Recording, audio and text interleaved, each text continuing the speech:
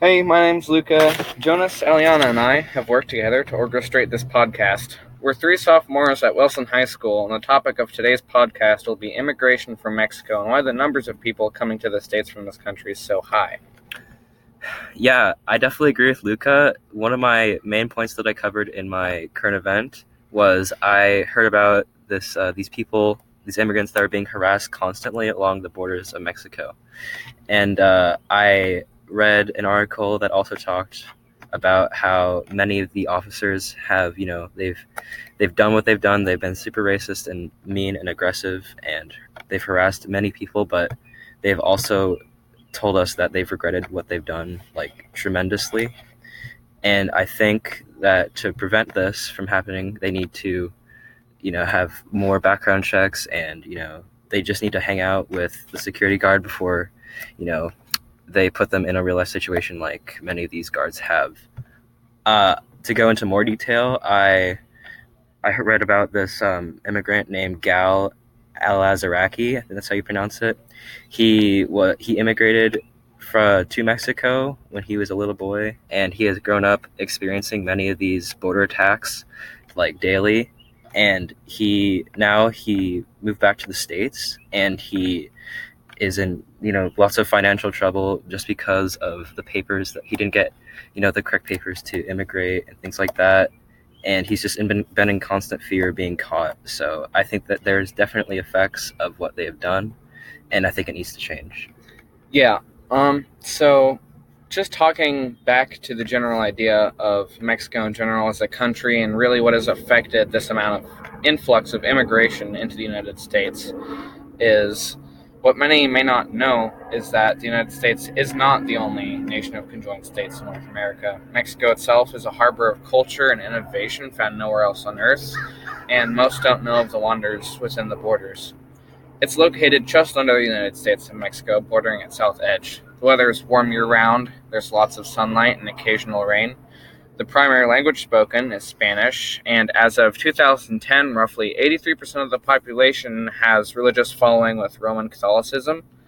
Mexico has had an increasingly emerging economy that depends heavily on exports and the production of resources that aren't found in many other places of the world.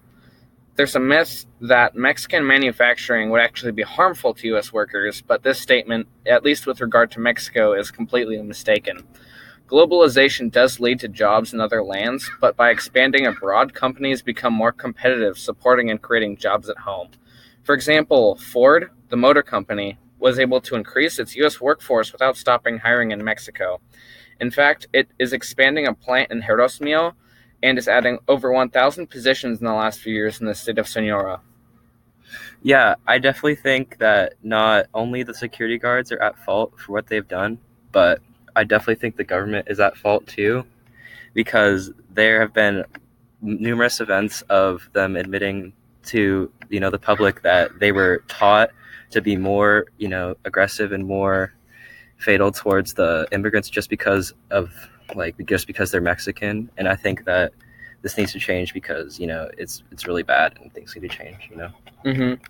So, as you can see, there has been some widespread corruption among law enforcement in Mexico, but not everything is bleak for their future, because in 2012, Mexico's external debt was only equal to 23% of GDP and 65% of current account receipts.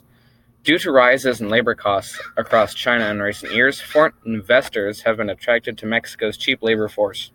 Multiple car makers have announced the construction of new auto factories all over the country in coming years. The country has had many bounties of exports and products that are being consumed around the world every single day.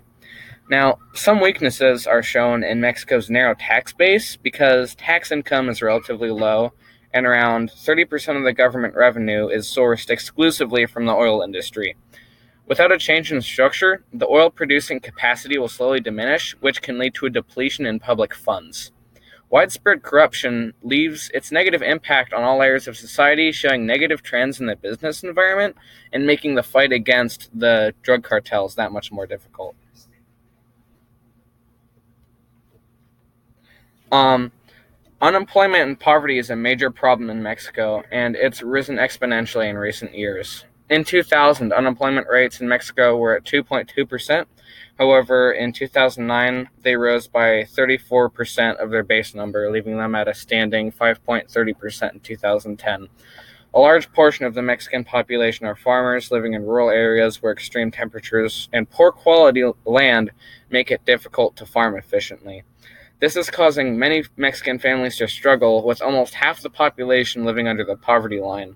With these high unemployment and poverty rates, people are forced to move to America where they have better prospects in order to be able to support their families and maintain a reasonable standard of living. There are an estimated 11.7 million immigrants from Mexico alone residing within the United States, most of which are located within states bordering their home countries, such as Texas and California. While they can sometimes be the target of nativism and discrimination, they have established rights as long as they are lawful citizens. Unauthorized immigrants, of course, are often viewed as criminal and can risk deportation without proper authority within the country. So, in the end, I really want the audience to be able to take away from this podcast that Mexico truly is a country like no other, and it really isn't the corrupt narco state that people seem to make it out to be, although it does have its flaws that attract a large portion of its people to the United States.